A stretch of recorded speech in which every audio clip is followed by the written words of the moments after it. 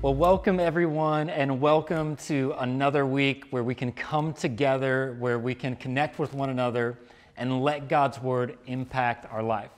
I'm glad to be with you today, and I'm excited for what we're going to be sharing together over the next 5 weeks. We're beginning a brand new series of messages called Good Medicine.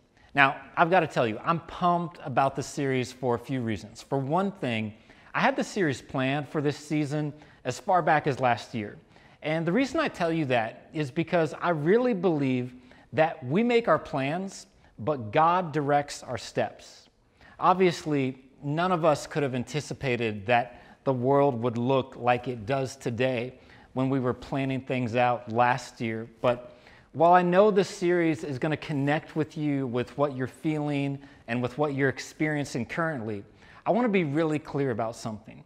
Because in just the same way that I believe God guided the planning of the series, I believe that God is involved as we make our plans to re-enter into church life and what we used to think of as normal. Now, again, it's going to be some time before we gather as a church, and I'll have more information for you next week. And we'll communicate with you in advance before we re-enter into Sunday morning gatherings at our venues. But be encouraged that whatever the future looks like, as we make our plans, God is directing our steps. You know, another reason I'm excited about this series, though, is because I believe God is going to use it to be very formative and foundational in your life. You see, this series isn't just going to help you with where you're at right now. It's also going to help prepare you for the place God has called you to be. See, this series is going to make you a stronger believer. What you're going to learn is going to help you be more effective in your faith and more powerful for ministry. How can I say that? Well, because that's what medicine does. Medicine makes you better. Now, when I say the words good medicine, I want you to understand exactly what I'm talking about. Of course, when we think of medicine, we think of the practice or study to cure or alleviate or prevent disease. And there's no question about it that God's Word is definitely a remedy for our recovery. But the word medicine actually comes from a root word meaning to take appropriate measures. And I like that idea of taking appropriate measures because I want you to understand that we don't read the Bible just for information. We read it for application. See, God's Word is good medicine. It's not just health for your soul, it's help for your life. It's meant to be taken and utilized. It has real power and real potency to change what you're facing. And if we're going to understand this practically, then we need to define what it is exactly that we're talking about. Because the Bible is a big book. I mean, depending on the translation that you read, there's close to 1 million words contained in it. So it's one thing to say that you believe the Bible, but there's a lot of verses there. And in this series, I want to help you understand what it means when you say you believe the Bible. If you're a follower of Jesus, I want you to know what's contained within that. When you say you've given your life to Jesus, I want you to know what beliefs accompany that.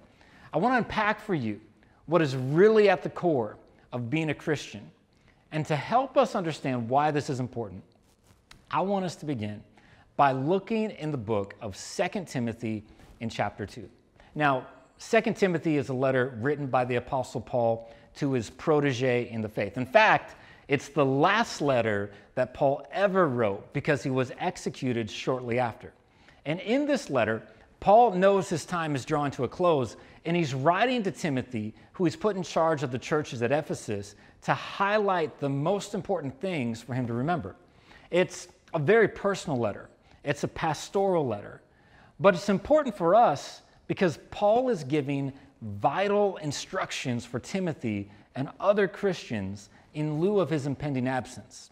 And in chapter 2, he starts by telling Timothy these things. He says, "Take the things you heard me say in front of many witnesses and pass them on to faithful people who are also capable of teaching others." In verse 8, he says, "Remember Jesus Christ, who was raised from the dead and descended from David, This is my good news.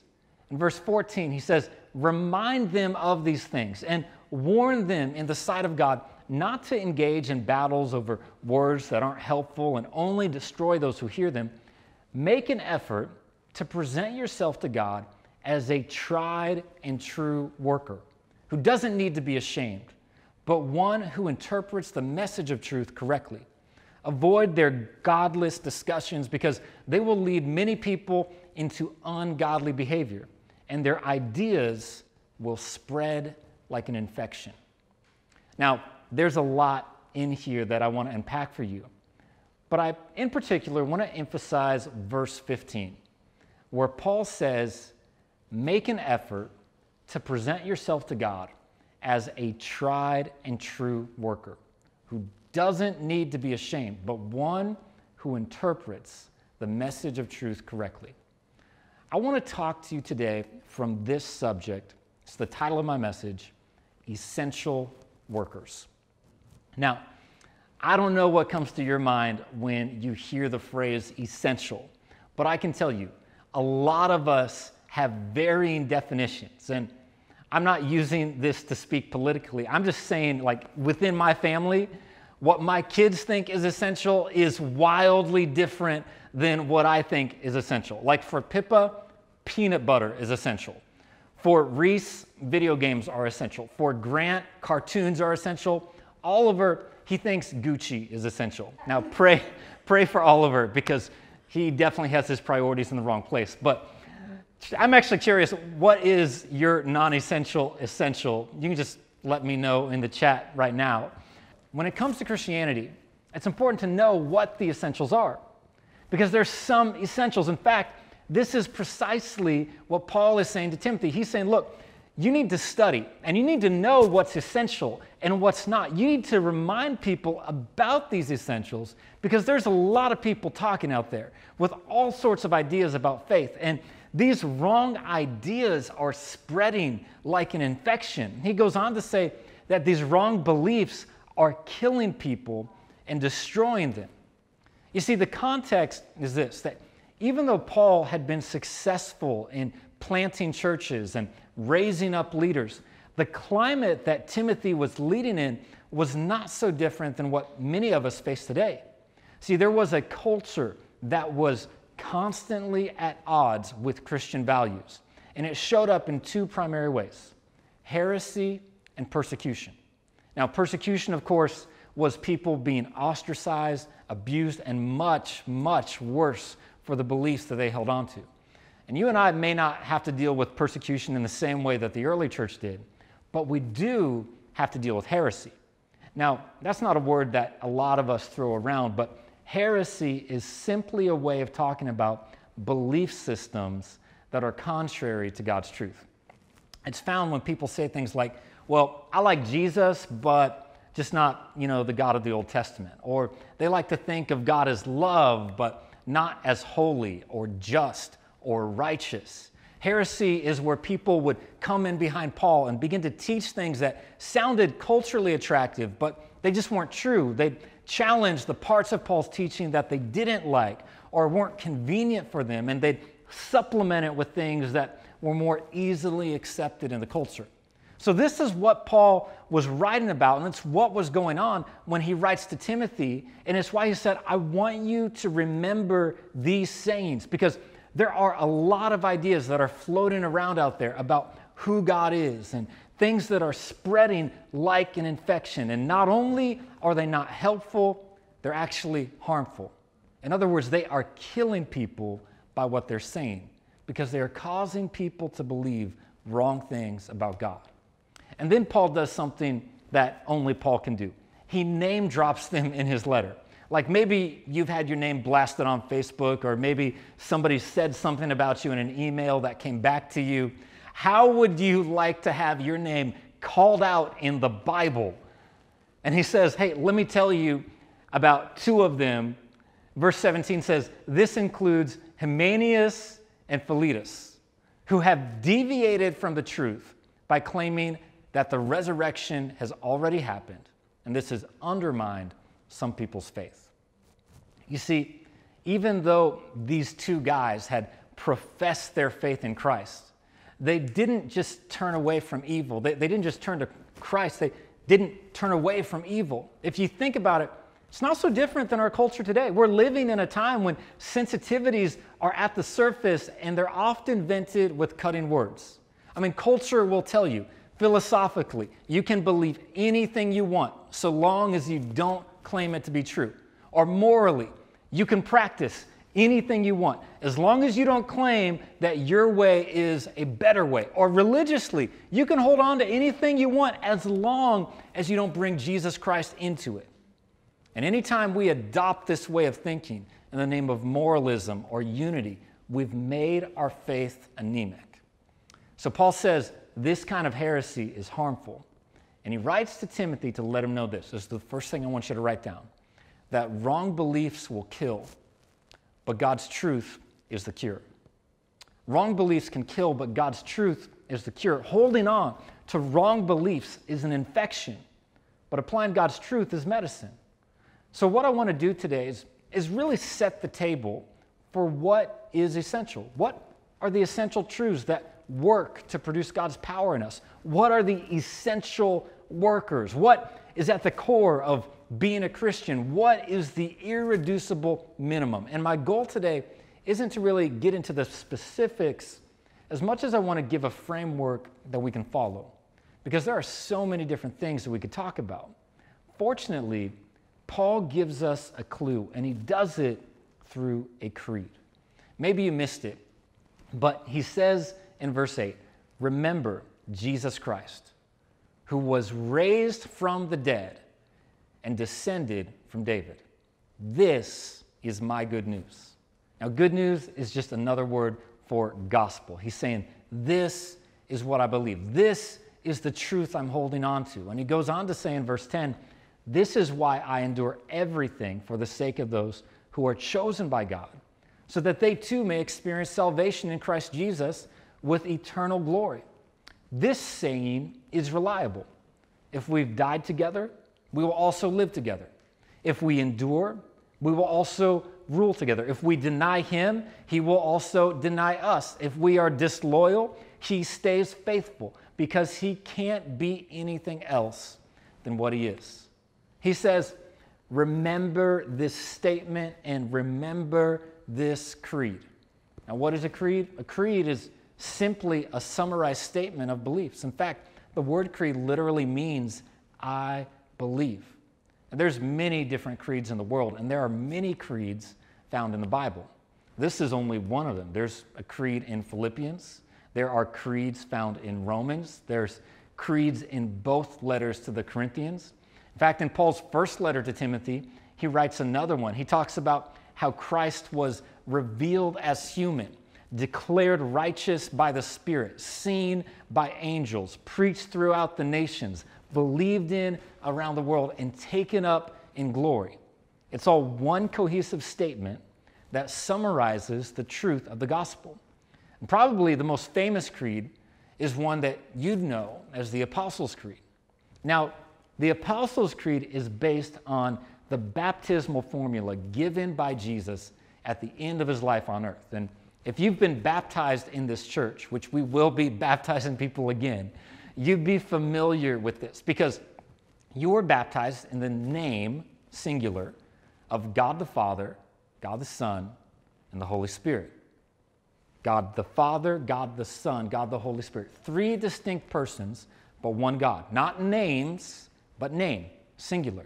There's one God revealed by the Father, Son, and Holy Spirit throughout the entire Bible, even in creation when God said, let us make man in our image. We see this inner Trinitarian communication and community. God was modeling what he asked of us, that we would be in community as his followers. Now, is it possible for you to be a Jesus follower and not be part of a local church? Well, technically, yes. Just like you could be married and never kiss your spouse. But why would you want to do that? It's not what God had in mind for you, and it's not what he's modeled for us, even within his own relationship. We're made in his image, and we're made for relationship. So the Apostles' Creed, it lays all of this out. In fact, I'd like to read it to you in its entirety, just in case maybe you're not familiar with it. This is what it says. I believe in God, the Father Almighty, creator of heaven and earth. I believe in Jesus Christ, his only Son, our Lord, who was conceived by the Holy Spirit and born of the Virgin Mary. He suffered under Pontius Pilate, he was crucified, died, and was buried. He descended to hell. The third day, he rose again from the dead. He ascended to heaven and is seated at the right hand of God, the Father Almighty. From there, he will come to judge the living and the dead. I believe in the Holy Spirit, the Holy Catholic Church. Now, Catholic just means the church at large, the church in the world. The community of the saints, the forgiveness of sins, the resurrection of the body, and the life everlasting. Amen. Now, you might wonder why I took all of that time just to read it to you, and it's simply because a creed, this creed, is a way to summarize and simplify the basic beliefs of Christianity.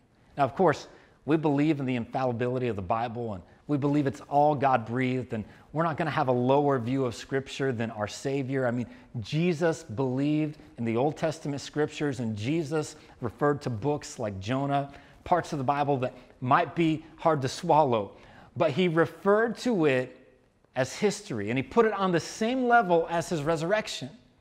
And if we just start picking out parts of the Bible, like we're going to leave this out, or we don't like this because of where it came from, we treat the Bible like a buffet, and we avoid anything that becomes difficult or goes against our own understanding, that's the moment when our faith becomes futile.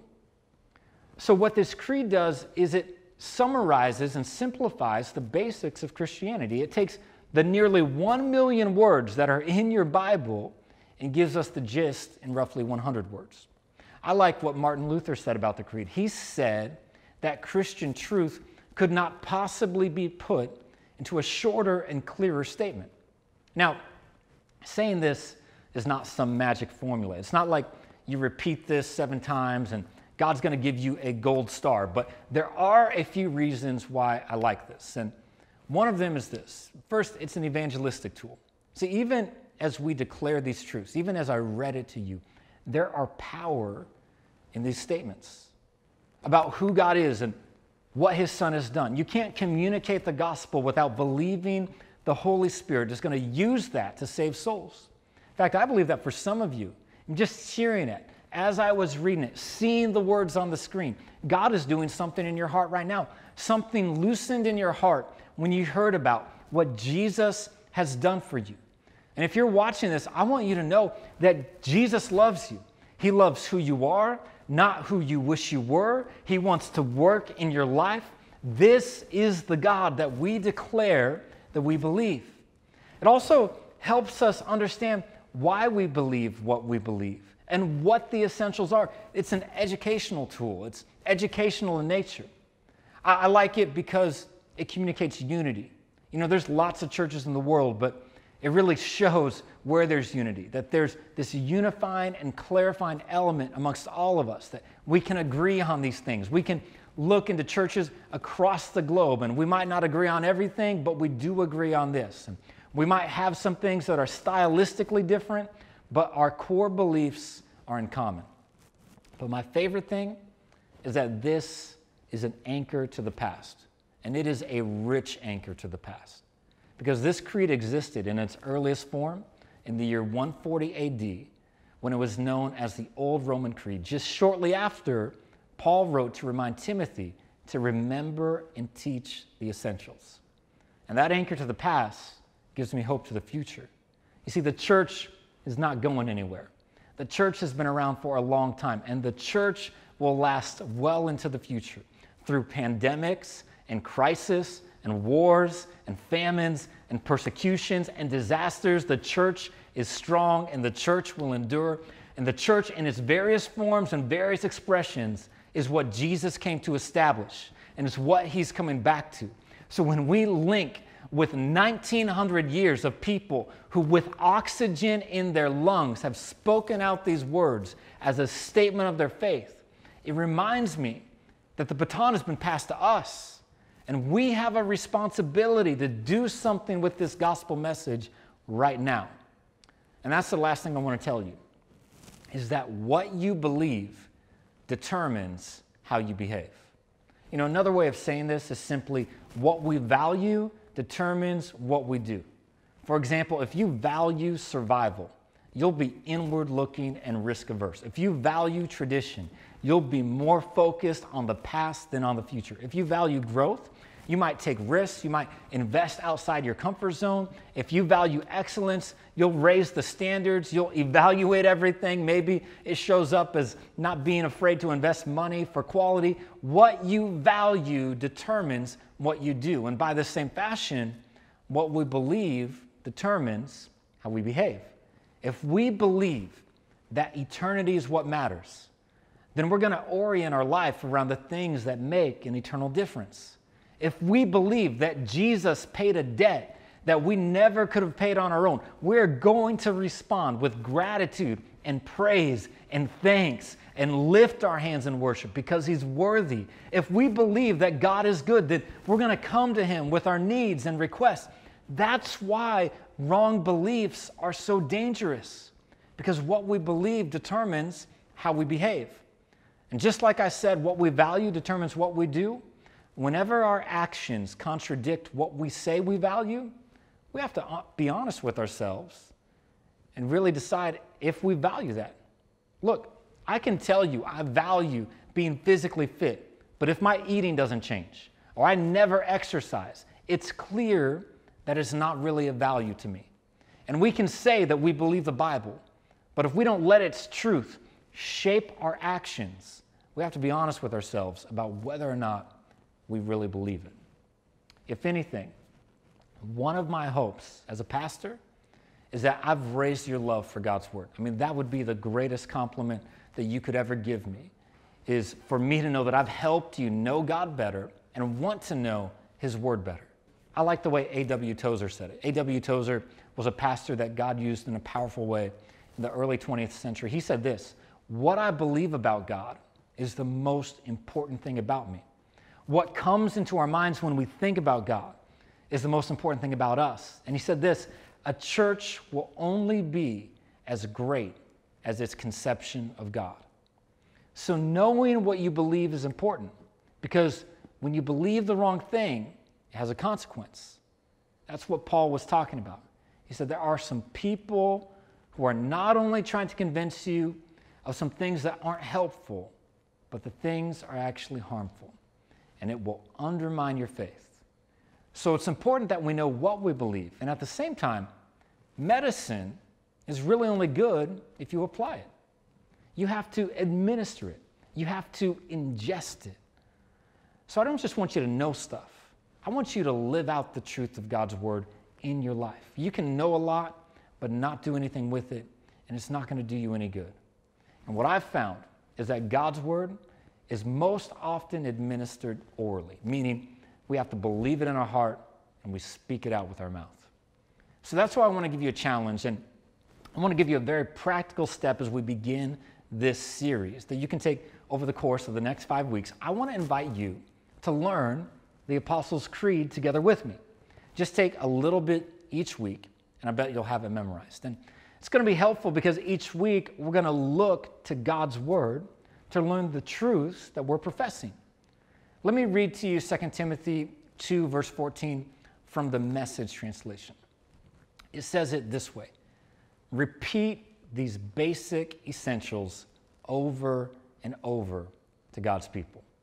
You see, these aren't new concepts for you to employ. No, they are essential workers.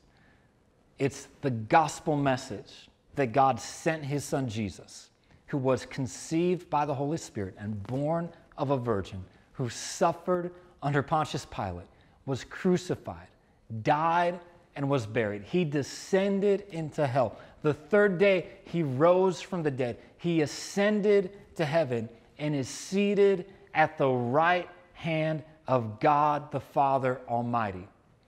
This is the gospel. And when we place our faith in this, the Bible says this is how we're saved. You see, for some of you watching, I want to give you a chance to declare this with me, to declare exactly what it is we believe. See, the same way we enter into this faith isn't just a decision, it's a declaration. It starts in your heart, but it's spoken with your mouth. And if you'd like to do that today, it'd be my privilege to lead you in a prayer. We confessed what Scripture says. I want to invite us to say it together. With every head bowed, just where you're at, even as you're watching the screen, sitting in the living room, or maybe you're sitting someplace outside watching on your phone, maybe you're with your family. But if you bow your head and say these words with me, Lord Jesus, I acknowledge my need for you. And I believe in what you did for me. You took my sin and my shame. You hung on the cross. You died. And you were buried. And I believe you got up from the grave. Come into my life. Live in me so that I can live in you. I thank you for it. In Jesus' name, amen.